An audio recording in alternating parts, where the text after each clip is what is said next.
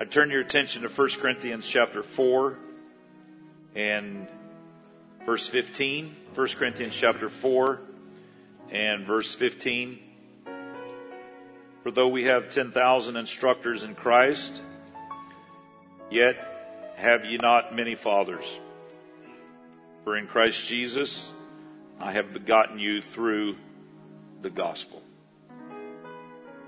Not many fathers. I'd like to speak this morning on this subject, the solitary nature of the Father. The solitary nature of the Father. You may be seated, and thank you for standing. Paul is writing this epistle, as is often the description of these books in the New Testament, letters, epistles. He's writing this particular one to the church in Corinth. 1 Corinthians, 2 Corinthians are the letters that he wrote. He founded these churches through his missionary journeys, and then he would write letters to help establish them in their new faith. And here he says in this one verse, he makes reference to something that's not something that we read about on a regular basis throughout the Word of God. It's somewhat out of the ordinary, but he makes this statement, though, there be thousands of instructors and tutors to guide you in your walk. Fathers in the gospel are few. He was distinguishing himself from all the other teachers and preachers that perhaps were coming through Corinth. Corinth at that particular time, not far from Athens, is an area where it was sort of a crossroads, a lot of different culture and trade and whatnot. And there was a lot of different voices. There were soothsayers, there was witchcraft, there was all sorts of spirits, I'm sure, in that area. There were a lot of voices. There was an area with what we would consider today to be kind of like a college town. So there were professors and so forth, and there was no doubt a lot of different voices in the lives of these new Christians. But he's saying what I have to say is not just a voice or an opinion among many opinions. He was saying, I am your father in the gospel. And because he had that role, he felt the liberty to speak to them very direct. And in the chapters that preceded the verse that we read, he had taken that liberty. He had spoken in a very direct way about certain attitudes and behaviors and things that they needed to continue to work on as they grew in their Christianity. And he wanted them to know that he had taken that liberty because he was their father in the Lord. And that a father has that right. A father's not just another opinion in your life, but he's not another peer. He's in a class of very few authority figures in your life. And I think that it bears repeating maybe something that we already know, but if you have not had a good earthly father, you can have a unbelievable heavenly father. And if you have had a good earthly father, then you can have a good earthly father and a great heavenly father. It's not exclusive one way or the other, but what is good to know is that God, hallelujah, can become that father to each and every one of us. And what a great God we serve, that he would fill that role. But in Paul saying that there are not many fathers, it sort of brings to light a portion of the nature of God that I think is worth our examination this morning. And that is simply the exclusive nature of this role of being a father that the Lord fills in our life. We know that this exclusive nature of being a father is something that has been a part of the nature of God from the very beginning. Jesus, which we know was God manifest in the flesh, he was never really one to seek out the crowds. Now the crowds found him because of the miraculous work that he was doing and because of his teaching. But he was not one that looked for the crowds. Like, how many people are going to be at the synagogue today? And let's go to the market where there's a maximum number of people. He was not that type of teacher. He was one that would seek out the individual. And he would meet the individual's needs. I'm so glad today that we still serve that same God who cares about the single individual. He doesn't have to have polling data to figure out what's the most popular trend of the day. He doesn't have to have focus groups to determine what's going to play well with the masses. He is simply a God, hallelujah, that if you're hurting, He can heal you. If you're suffering, He's a God that can meet your needs. He's a God that is as close as the mention of His name. You don't have to have the masses. You don't have to have a large crowd. All you got to do is have one man or woman that has a hungry heart that says, God, I need you, and the Lord will find you. What a blessing that is. And so, he never, in his earthly ministry, he never needed the masses to validate his mission or his ministry. And that is played out throughout all of Scripture, because if you go all the way back to creation, God didn't have to create an army. He created one man, Adam, and one woman, Eve. And from that, here's you and me. I don't know why people get all crossways about race, because we all came from one man and one woman. We all came from Adam and Eve. And so He creates one man and one woman. And of course, it just keeps, here we are thousands of years later. And we understand that the nature of God is that God doesn't need everybody. He just needs a few. Where 2 or 3 are gathered together. He didn't need a civilization to save humanity from the flood. He just needed one righteous man that found favor in the eyes of God. He didn't adopt an entire nation to make a people unto Himself. He chose one man, Abraham, the father of faith. And from that one man came a people near and dear to the heart of God. One man. He didn't need an army to deliver the children of Israel from Egypt. Just one man.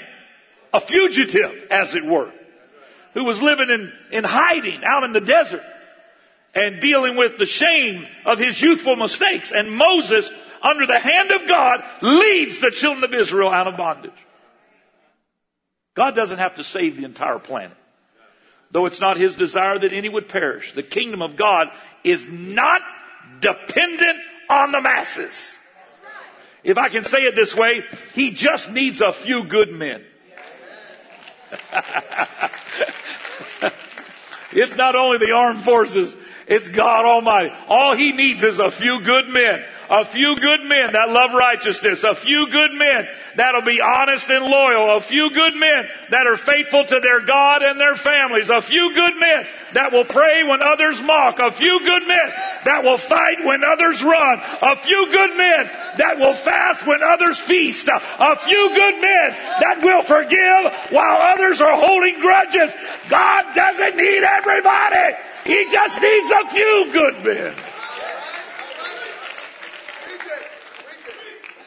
Because the nature of God is the nature of solitude. He could swear by no other. So He swore by Himself. I am that I am. There's an interesting example of this in Scripture. David, that we read about in the Old Testament. I'm sure there were many times in his life when he felt all alone. He was really not one of the gang.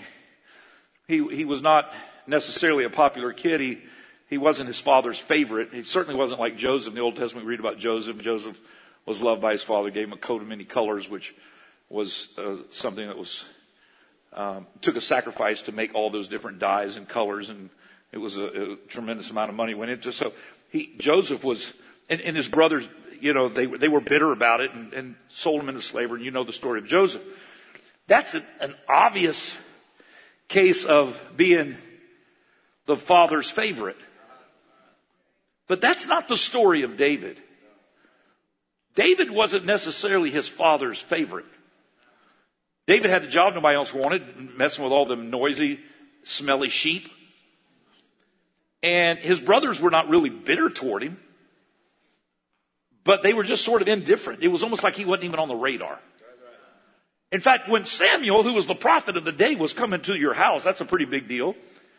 Everybody gathered together, and he was going to Jesse's house, Jesse, David's father, and said, I'm going to anoint a king. I'm bringing him a horn of oil. And that was a big deal. And so he got all the brothers, they all lined up, and they all, took baths and put on their best sandals, and everybody lined up. And who can you imagine? Is it going to be him? Is it going to be that one? They all, maybe tried to figure out who they got worked up and flexed and made sure they looked pretty stocky. There's a king that could do battle. And I don't know what all they did to prepare for Samuel's visit, but they did everything they could to show they were ready to be the king. And they didn't even bother to invite David. And so Samuel, oil in the first one, the second, it goes all the way down. The Lord's like, no. And they get to the very end, and he says, you got any more sons, Jesse?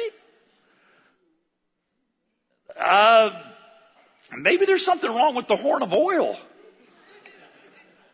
This is the cream of the crop. This is the best of the best. Do you have any others? Oh, yes, there's one other one. We forgot he was even a part of the family. There's this little guy, he's kind of, the Bible even described him as ruddy. He was just kind of insignificant. But what is insignificant to man can be very significant to God. Nobody else paid him any attention. But David out there all by himself learned how to worship God. And you know what? If you're faithful in small things, God's going to reward you openly. You don't need the accolades of man. All you got to do is be in relationship with your heavenly Father, and God will make a way for you. Yes, he will. David out there, but he's all by himself, and he learned how to function in solitude, and he learned how to worship God. And finally, he sees somebody running down the hill and says, who in the world is that? Oh, I recognize that. That's one of my dad's servants. David, they want you at the house. Why? Because you know what Samuel had told all the others? He said, go get David, and we're not going to sit down till he gets here. Samuel knew how God worked. And so they did. They stood there standing the whole time. And David's like, well, watch the sheep. And he runs down there. He's all dirty and messy and all that. But he runs down there, comes in the house, and they're all standing there. And he looks around like, uh-oh, I must be in trouble. Have you ever had that moment where you walk in and you're like, something's not right, the room is off? Samuel says, come here, David. And as he pours that oil on him, the Lord said, he's my chosen vessel. What a good God we serve. Not esteemed by his brothers, his peers, not even his family. He was a loner. Him and the sheep, they wandered together. Not invited to the house. But guess what? God keeps good books. And every day when David felt all by himself, but he would play his harp and begin to sing, how great is our God. Sing with me, how great.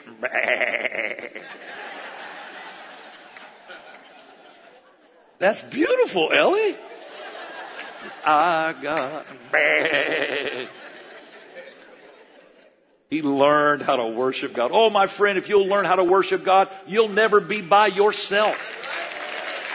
You may be driving to work in your car, but if you'll start to sing, your car will fill up with the presence of God.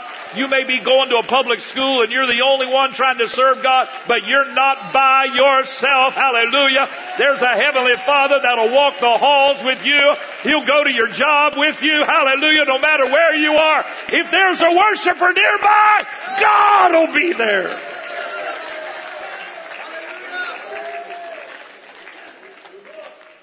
David learned something about God that up to that point really was hidden. But because of David's relationship with the Heavenly Father, he gave us a portal, and really all of humanity changed. And man began to learn about how close God is through worship. And David was the one that sort of broke that barrier, as it were. And he did it in his solitude. He found that he could get close to God. Listen to some of his writings. Psalm 68:1. Let God arise, let his enemies be scattered. Let them also that hate him flee before him. This is his worship. As smoke is driven away, so drive them away. As wax melteth before the fire, so let the wicked perish at the presence of God. But let the righteous be glad. Let them rejoice before God.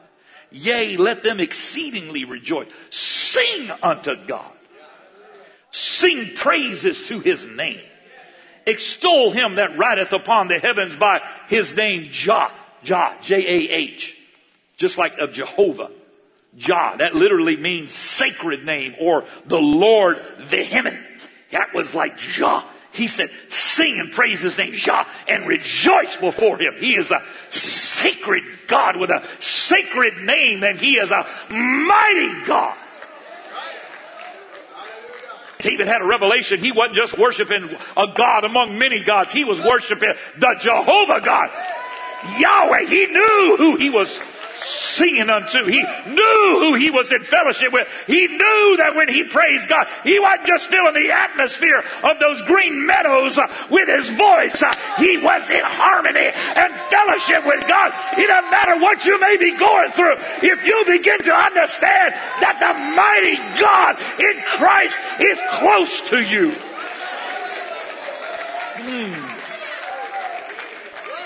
Fill the room. He said he's a father of the fatherless and a judge of the widows, is God in his holy habitation. And then he gives us another revelation right here, verse 6. God setteth the solitary in families. He bringeth out those which are bound with chains, but the rebellious dwell in a dry land. Once again, showing that contrast. He said he setteth the solitary in families. If you're feeling like you're all by yourself, he said you better understand that Jah, that mighty God, he will set you in the midst of a family. In your solitary, God will let you know you are not by yourself.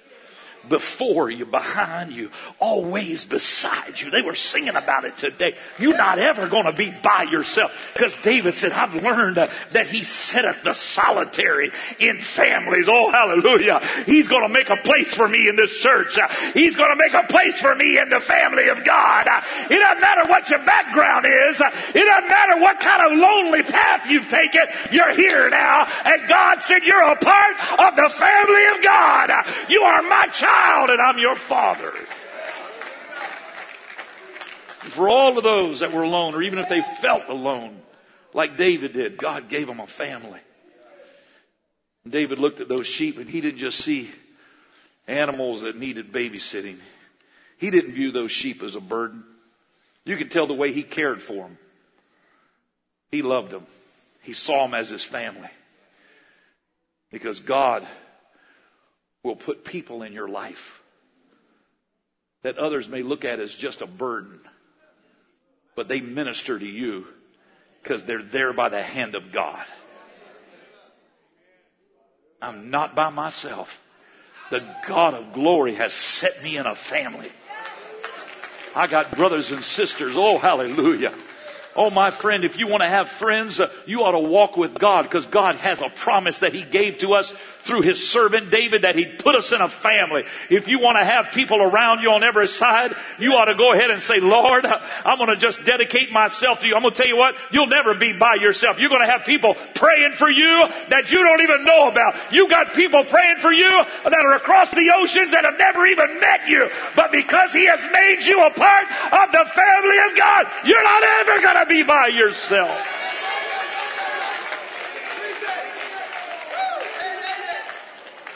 David wasn't alone when he faced Goliath. He was in the middle of the presence of Jehovah God. He went down there. Can you imagine the feeling of intimidation? Here's this giant of a man representing the Philistine army, 9 feet tall, got the spear like a weaver's beam. I mean, it's so big. He just says, send me a man to fight. He wanted a challenge. Nobody on the Israeli side was willing to fight him except David. And everybody thought David was just trying to be a show off. They're going to turn you into hamburger meat. What are you thinking? Even the king, he had to go talk to the king to get permission. The king was like, well, here, yeah, you go, wear my armor. He said, I haven't earned this. I don't deserve that. I just going to tell you this. God was with me when a bear come up and tried to steal the sheep, and when a lion tried to come. And you know what? I was able to get, God helped me and gave me victory. He'll do the same thing with this giant.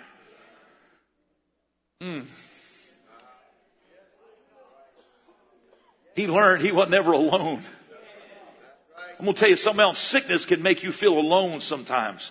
But I've come to tell somebody in this building today, you are not alone. God's going to walk with you through the valley of the shadow of death. Don't fear no evil, nothing harm, nothing's going to come against you. No weapon formed against you can prosper. But God Almighty is going to walk with you through the valley of Elah. And don't be intimidated by what is on the other side. Jesus is your friend, a friend that's sticking closer than a brother. He's going to walk with you in the midst of it all. David, what are you doing? You think you can fight a giant? The giant was insulted. He wanted a challenge at least. He said, what are you going to do? Sticks, you're going to run me off like a dog? Who in the world? Who is this kid? I'm going to feed you to the birds. Come here, boy. David stops and gets him a little stone, puts a few more in his bag in case he misses with the first one. He got some backup. But he only needed one because of the solitary nature of the Father. Woo, Lord have mercy. I wish I had all day to preach this. God just needs one stone. He don't need 5. You got a bunch of backups. You got all kinds of things in case God doesn't move. You and I and our humanity, we got parachutes. We got backup plans. We got plan B, D, E, F, all the way to Z. But God said, all I need is one shot. All I need is one man or a woman that says, I'm tired of running. I'm tired of hiding. Here I am, Lord.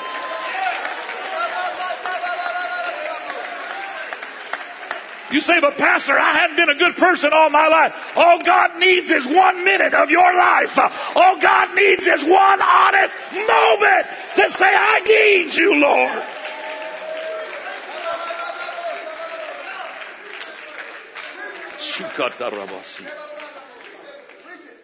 All he needed was one stone. There it goes. The first heat-seeking missile.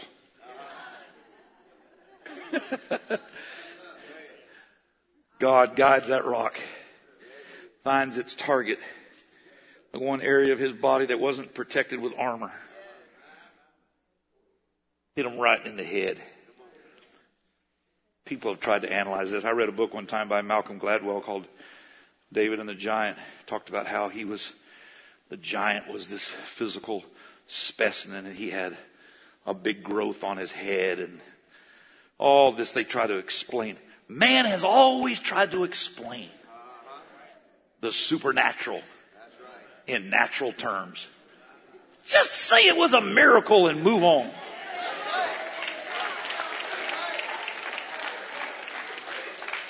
He gives this big explanation as to why that hit. But he hit them that rock. I'm going to tell you what, and the Lord guided that thing, increased its velocity. You just swing and give it all the strength you got, but then once it gets airborne, God takes it and turns it into a supersonic rock.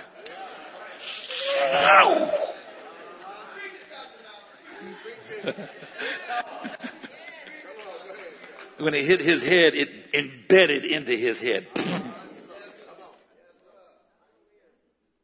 Timber. The bigger they are, the harder they fall. That giant fell over. The Philistines couldn't believe it. They were still out there drinking, partying, barbecuing, tailgating. thinking it was all over. They all jumped up. What? Goliath is fallen. Before they could react, David ran over there, pulled that giant's, his own spear out. Took him 2 hands to pick it up. Cut his head off.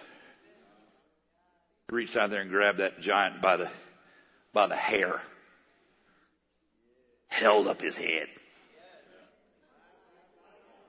You say, now, Pastor, you're just making that up. Read your Bible. Hey, he still had that head when they called him before King Saul. And everybody else is running around now, and the killing, the Philistines take off running, and the Israelites is like, it happened, and they all start chasing everybody around. David just still walking around with the head. How you like this? You ain't so bad now, are you? What's that about feeding me to the bears and the birds? Had a puppet show. Holding on to that. Carried it with him. They took the armor and put it in a tent. But he had that head with him in case anybody wants to know who killed him. I got the evidence. Blood still dripping out the bottom of it. He's walking around with that head. You got to go see the king now. All right, let's go. Have that head with him. Woo, folks. Some of y'all need to hang on to some victories God has given you. I think we turn loose of victories too quick. God did something great for you, and you just take and say, thank you, Lord, and you put it on the shelf, and you move on to something else. You ought to carry that head around with you a while. You ought to carry that promise around with you for a while. You ought to carry that victory around with you for a while. Aren't you the one? Yep, I sure am. And here it is. I still got the victory. I still got the evidence. I'm still worshiping. I'm still saying, bless the Lord, oh my soul.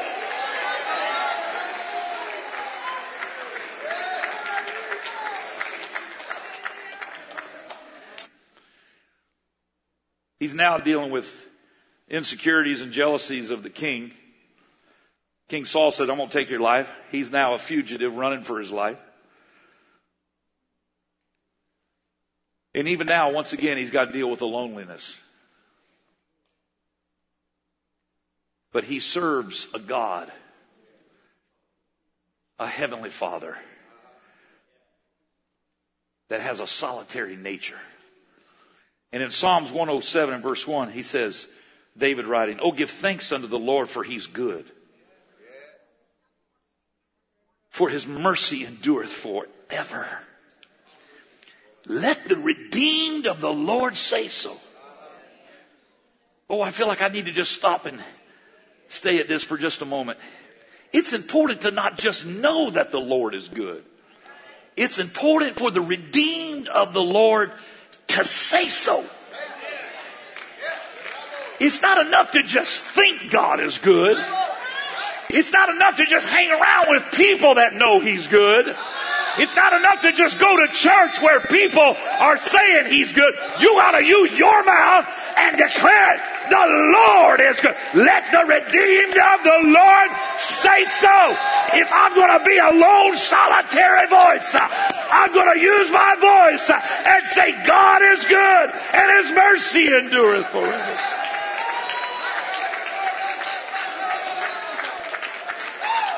Let the redeemed of the Lord say so.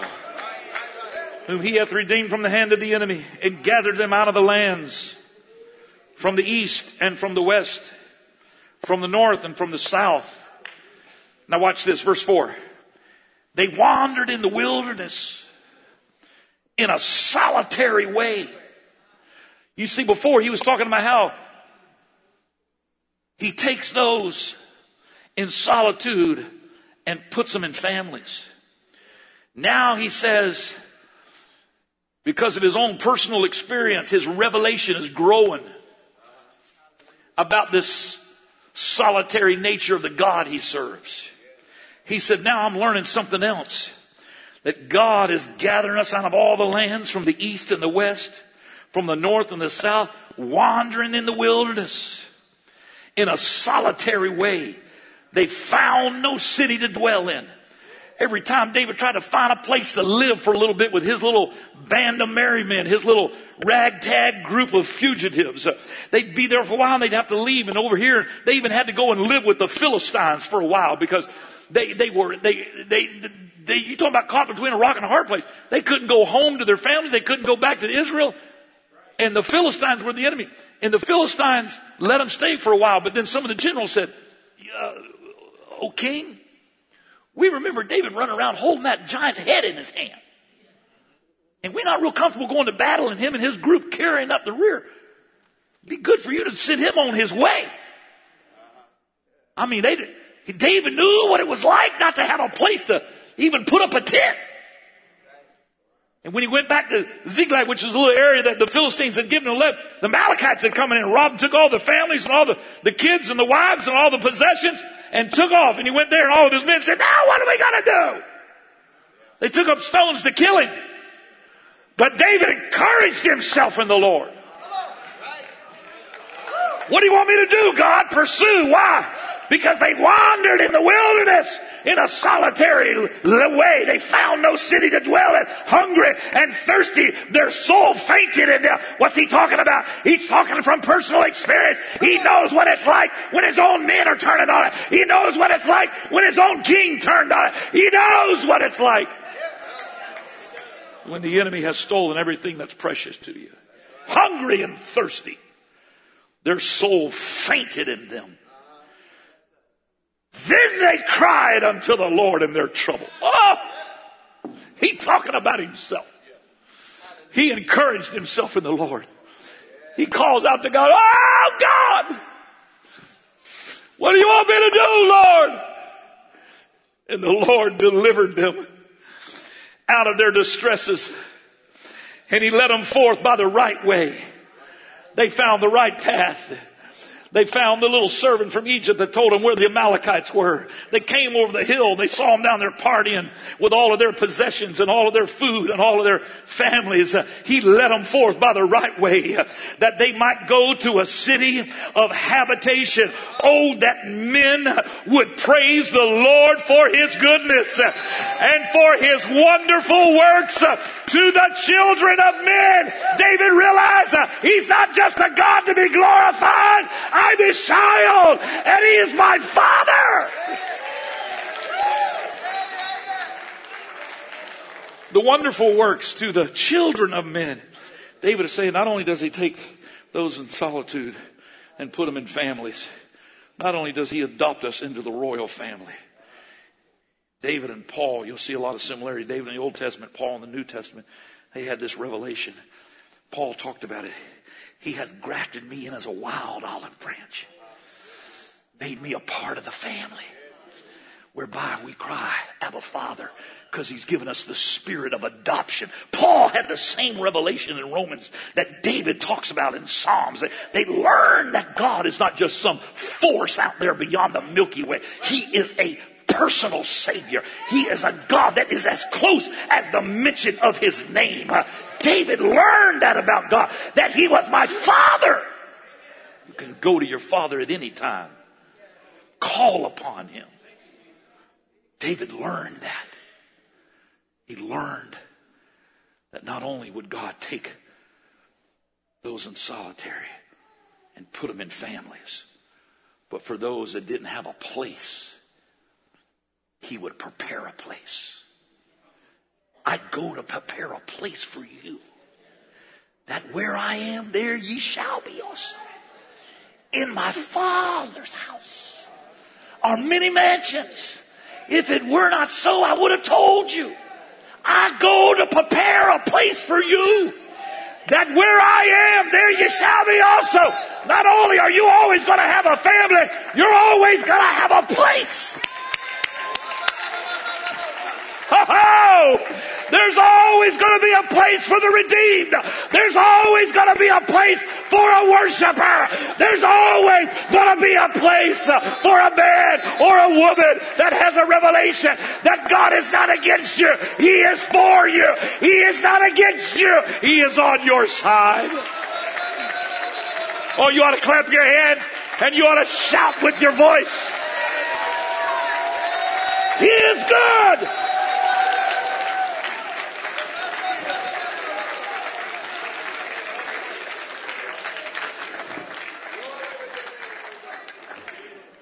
David learned that God was his father.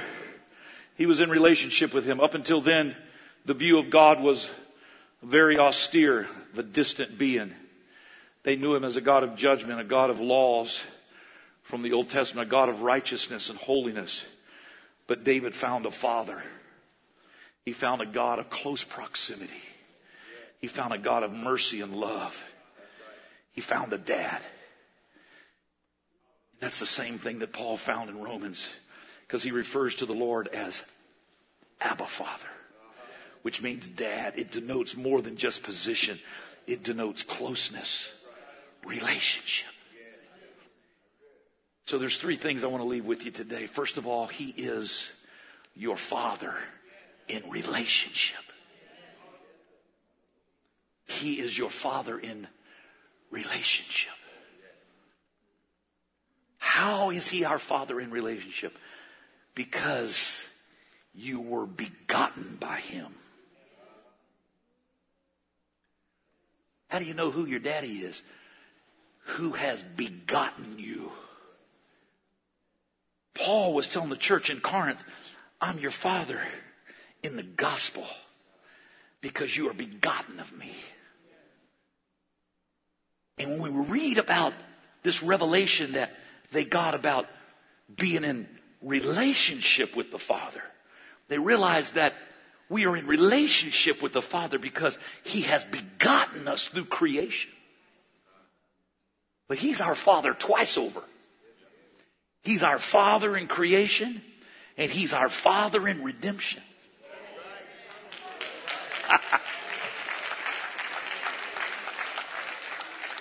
So, ladies and gentlemen, you don't have to live in fear of any situation. You don't have to live in fear of any person. You don't have to live in fear of any position. You are in relationship with the King of Kings and the Lord of Lords. The one who sits upon the circle of the earth, that heaven is his throne and earth is his footstool. He is your heavenly Father. So you don't have to fear.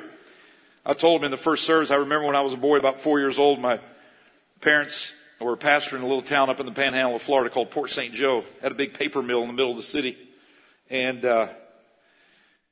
my father was pastoring a small church there. I was about 1 year old when they moved there. And so 2, 3, 4, 5 is where I first remember as a kid is Port St. Joe. I have great memories of that area. Beautiful beaches. At that time, it wasn't world famous. They just had a big paper mill there, but we all loved it. We lived there. There was about 3,000 people in the city. We played on those beaches, and they were amazing. And now there's thousands of houses all over it. They've shut down the paper mill, and they found out there's more money in real estate than there is in paper mills. So they closed it down, and Port St. Joe Paper Company, Arvana, they developed all those cities up there now on those beautiful coasts. Well, that's where we grew up. My parents pastored a small church there before we moved here in 1971. And so I had great memories of that area. One of the things I remember is that every year they had an oyster eating contest.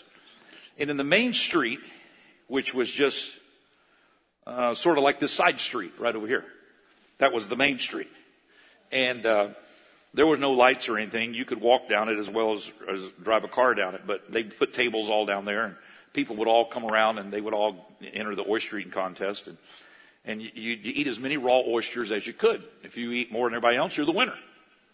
And the guy who won, the 1 year that I remember, I was about 4 years old. The guy who won, he ate over 100 dozen, didn't he? It was a lot. And when they couldn't eat anymore, because you know how oysters are, especially raw ones, they go down real slow like they're on an escalator.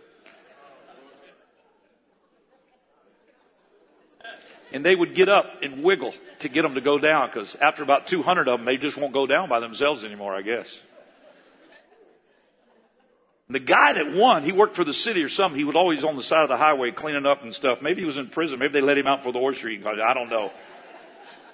But I'll tell you what, after he won that oyster eating contest, you would have thought he was Tom Cruise. When people drive by, he'd just stop and wave like that to the car. Oyster King. He won that one. But I remember my dad saying, son, get on your boots. We're going down to the oyster eating. I had these little cowboy boots. I was so proud of them. I was like, my good cowboy boots? I'm wearing my good cowboy boots? Yep, the governor of Florida is going to be there. What's that? He's the guy in charge of the whole state. Oh, the king. All right.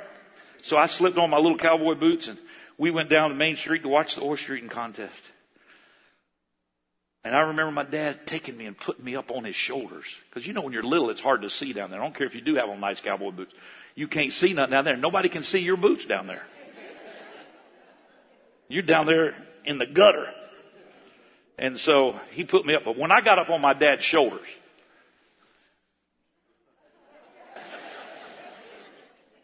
I hung them boots over the front of his chest and held on to his hair. And we stand around the line, and here comes the governor. Was it Claude Kirk? Yes. That was the governor? Now, he was a tall guy, but he wasn't as tall as me on my daddy's shoulders. Here comes the governor of Florida coming down the line. And I'm saying, I could tell he was important because people was all crowding up there wanting to shake his hand. And he comes right down through there, and he stops and looks at me, and I smile at him. He said, them are some nice cowboy boots you got there, son. I said, thank you very much.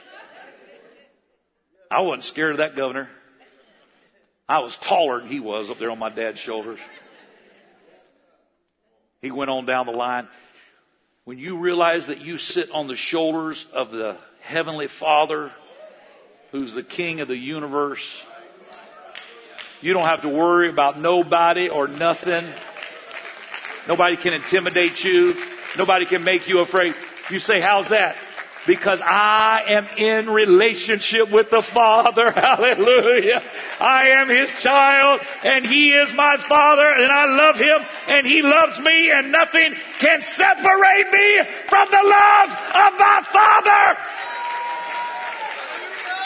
Come on, somebody. You need to quit living in fear. You need to climb up on the shoulders of your Father and realize that no weapon formed against you can prosper. There is no sickness. There is no ailment. There is no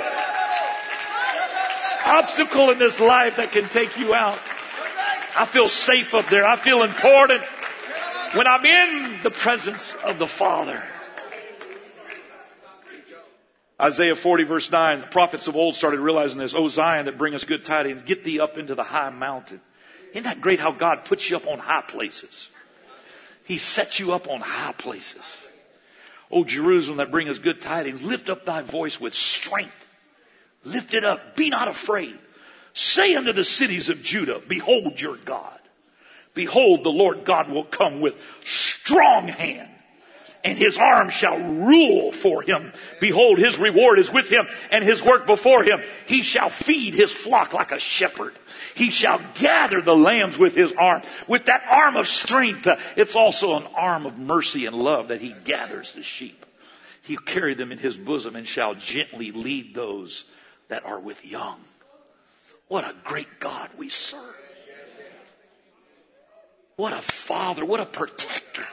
He is your provider. He is your protector. He lifts you up on high places. Even when you feel down and discouraged, He says, lift up your heads, O ye gates. Your redemption draweth nigh.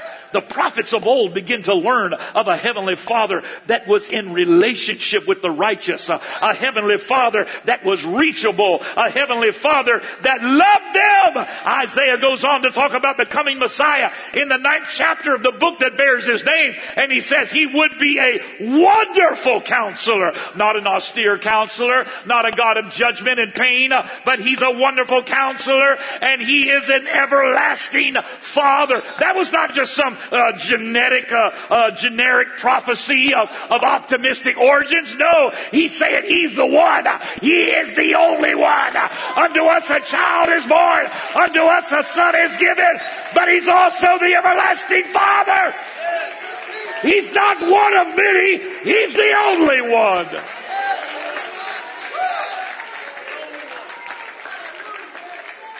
Begotten of the Father. Jesus.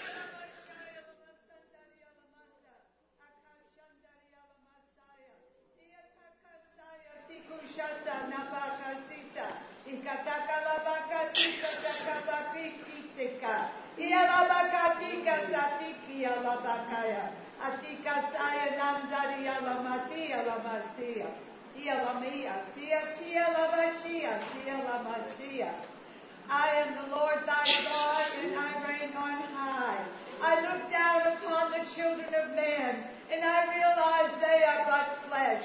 I am love, and I want nothing but good for my people. Look unto me, and be not deceived. I am your Father. I am he that watcheth over you day and night.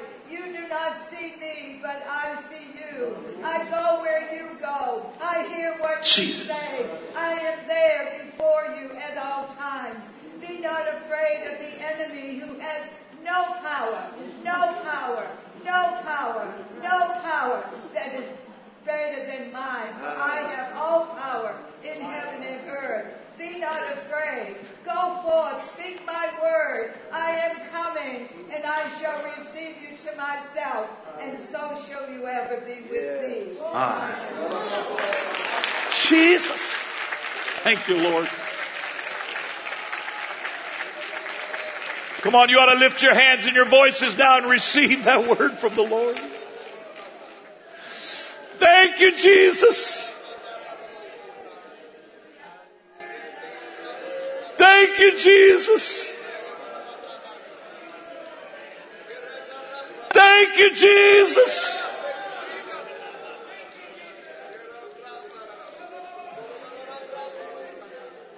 Hallelujah, Jesus.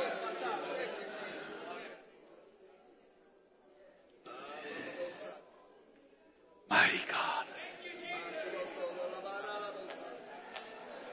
Mighty God.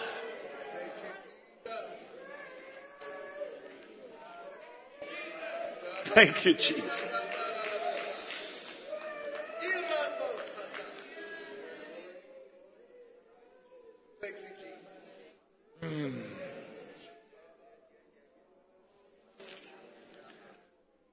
Jesus.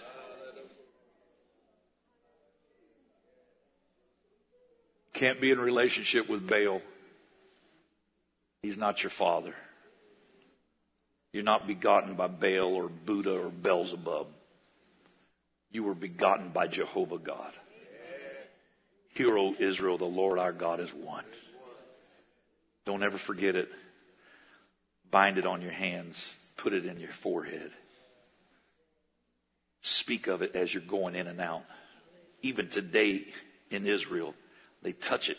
It's right there, wrapped up in a small scroll. Right there in menorahs, before you go into the door, they touch it. Hear, O Israel, the Lord our God is one. Because he's my Father in creation. He's my Father in relationship. We are begotten by him. That's why it's important to understand how you were created. You're not just some accident of nature. You were begotten by the Father. He loves you. He reaches for you.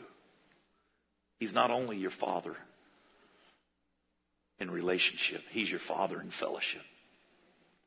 You can be in fellowship with him. Peace and harmony and love that you cannot find in this world. You can have success. You can climb the top of the mountain and it'll be empty unless you find fellowship with your Father, with your Heavenly Father. John says, for the life was manifested and we have seen it and bear witness and show you that eternal life which was with the Father and was manifested unto us. He's talking about Jesus Christ. That which we have seen and heard declare we unto you. Why? That ye also may have fellowship with us. And truly, our fellowship is with the Father. John had that great revelation. In the beginning was the Word. And the Word was with God, and the Word was God. And the Word was made flesh and dwelt among us. And we beheld his glory, the glory as of the only begotten of the Father, full of grace and truth. John had the revelation that the Father manifested himself in flesh so he could be in fellowship with us. Because God is a spirit, and how are you going to fellowship with a spirit? But you can be in fellowship with a heavenly Father that has manifested himself unto you. You say, but preacher, we didn't live during those years when God robed himself in flesh and walked among the Galileans, came down to Jerusalem. We didn't have the opportunity to be in fellowship of the manifestation of the Father. Oh, my friend, you're right about that, but it didn't stop there. Because he's not only the Father in relationship, he's not only the Father in fellowship, he's the Father in salvation. And when God was here as man, robed in flesh, he poured himself into 12 disciples. He poured himself into worshipers like Mary Magdalene, who didn't have a pedigree. She'd been delivered from 7 devils, but guess what? She learned how to worship God. And the Lord stayed close to her. She was the first one that knew of his resurrection because she was a worshiper. When you're a worshiper, you're going to get revelation. Doesn't matter what your past is. It matters about, can you worship him right now? From where you're at right here. Yes, the fellowship required a sacrifice. But through that sacrifice, through Calvary, came the power of the resurrection. That's why Paul said in Philippians that I may know him and the power of his resurrection and the fellowship of his sufferings. Because we're moving now into a relationship and a fellowship through the promise of the Father. It doesn't make sense, the fact that the Lord chose Peter to be the messenger of this. But again, God chooses the ones that man wouldn't choose. An unlikely candidate, Peter, impetuous, a brawler by nature, a sort of a fight or flight kind of guy, but had a heart bigger than the Sea of Galilee. In the end, isn't it always the heart that God responds to? Peter makes some mistakes in that final week before the crucifixion of Jesus. But by the day of Pentecost, 50 days later, he has recovered. He is delivered from fear. He's sitting on the shoulders of his Father. He knows who he is. He knows what his mission is. His mission is to declare that Jesus was the Messiah. And you guys missed it. But I mean, with no hesitation or trepidation, he stands up with the 11. We pick up the narrative in Acts 2. He stands out there on the porch of the upper room and he sets his voice like a trumpet and he declares for all of those that are gathered in the streets to try to make sense of what's going on up there. He says, you men of Israel, hear these words. Jesus of Nazareth, a man approved of God among you by miracles and wonders and signs which God did by him in the midst of you, as ye yourselves also know. I'm not telling you anything you don't know. Him being delivered by the determinate counsel and foreknowledge of God, ye have taken, and by wicked hands you have crucified and slain. This doesn't sound like the way that you win friends and influence people. But he's clear as to what his mission is. Jesus is the Messiah. You slew him, you took him with your wicked hands, but God raised him up, having loosed the pains of death, because it was not possible that he should be holden of it.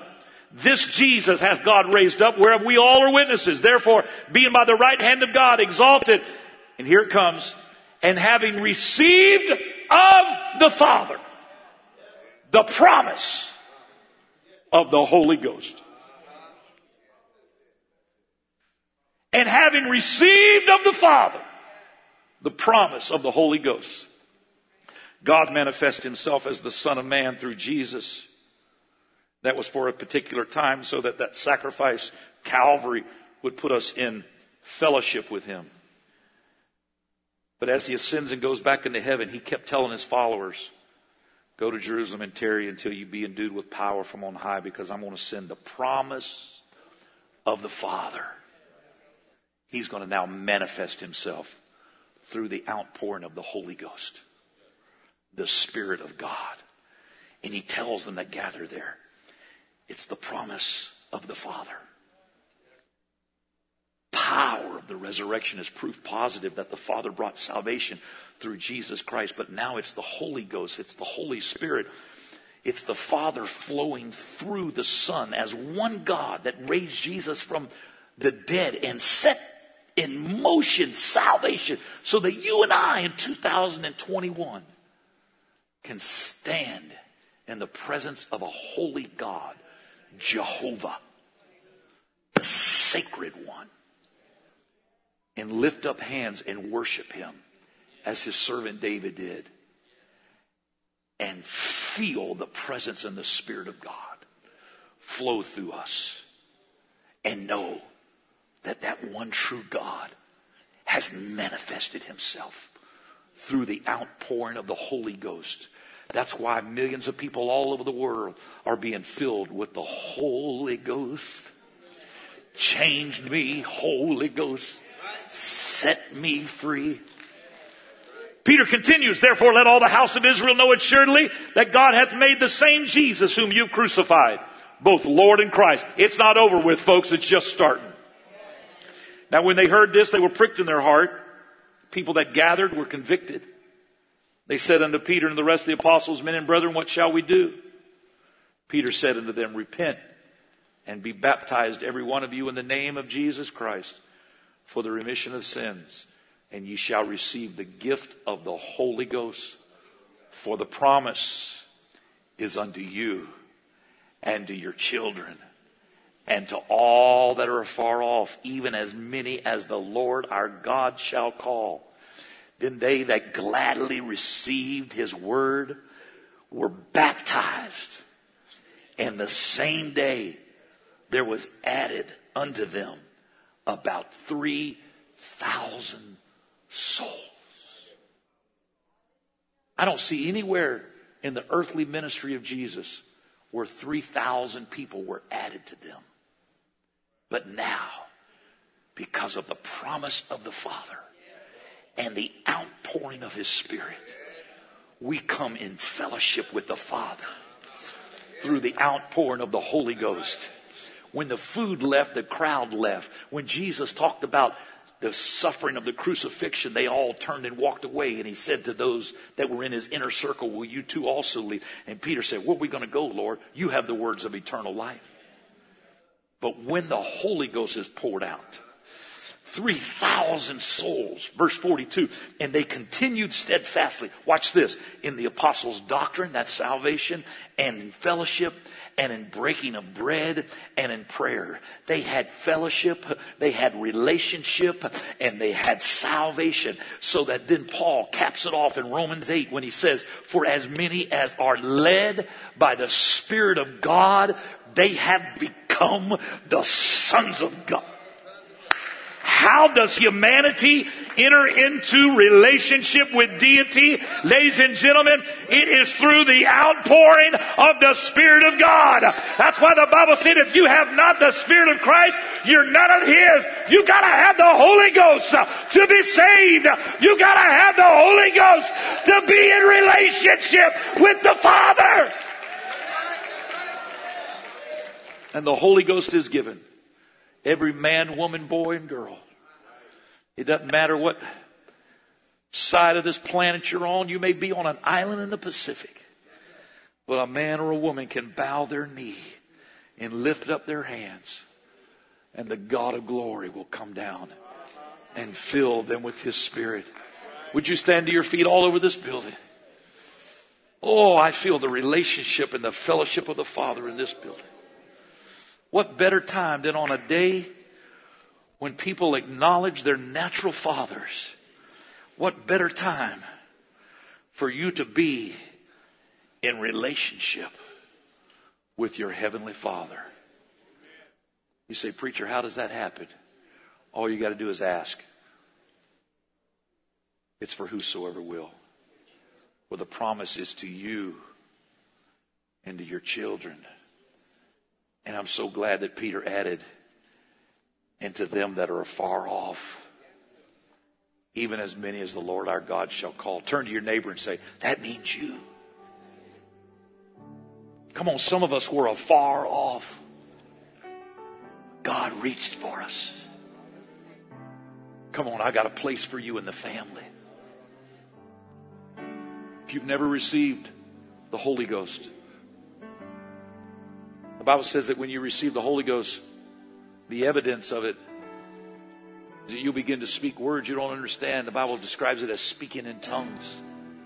It's what happened in the upper room the day of Pentecost. They heard them speak with tongues. They heard them speak words they didn't understand. It was languages from where they were from, not the Jerusalem area. How can this be? Parthians and Medes and Elamites and dwellers in Mesopotamia, Pontus and Asia. How can it be? Evidence. The promise of the Father. So that you and I, no matter where we are, we can lift up our hands and say, Lord, I receive your Spirit into my life. And as you begin to worship Him, the Lord takes those words, turns it into a heavenly language. You say, how do I receive that? All you got to do is step out of where you're standing. Come down to this altar. You say, why do we have to go to the altar? All throughout the Bible, you'll read where man had a meeting place with God, and it was at the altar. This altar. This is where we've seen people get out of wheelchairs. This is where people have been delivered from addictions. This is where people, thousands of people, have received the gift of the Holy Ghost. The promise of the Father. It's a place of intersection between our scars, our mistakes, our failings, and the holy presence of God. It's an altar to meet with the Father. Would you come right now, wherever you're at? Step out of where you're standing. Come to this altar. This is your altar. This is your altar. Here I come, Lord. Here I come, Lord. I want to be in fellowship.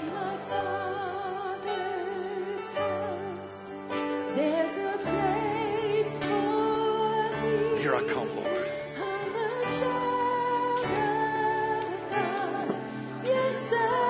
Here I come, Lord. I'm not going to try to fix everything before I get there. I won't just come as I am.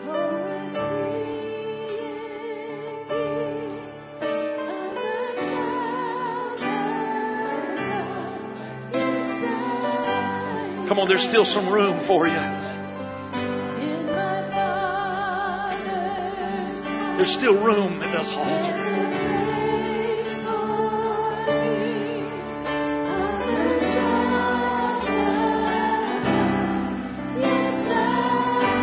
What a beautiful song. Yes, I am, Lord. Free indeed.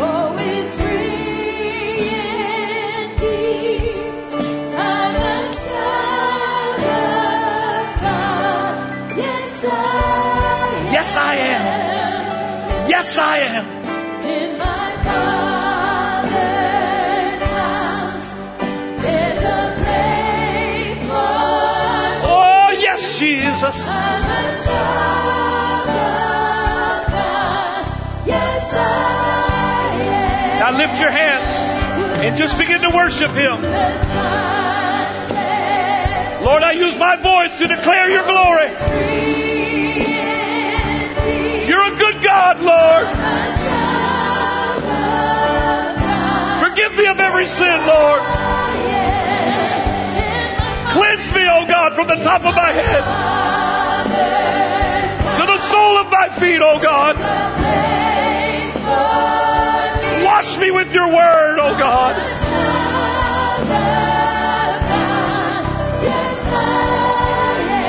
I feel your love, Lord. I feel your presence.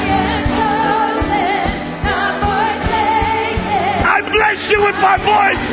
I worship you with my whole heart.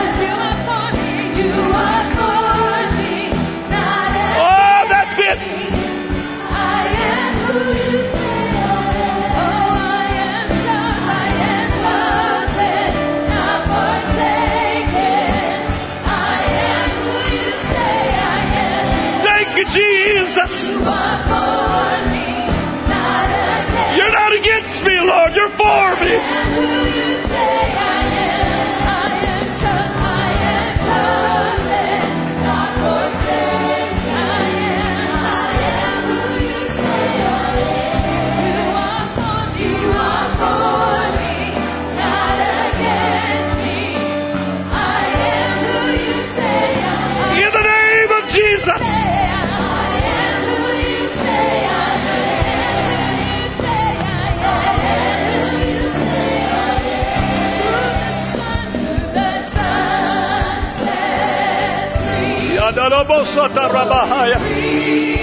Oh, I worship you, Jesus. Yes, Lord.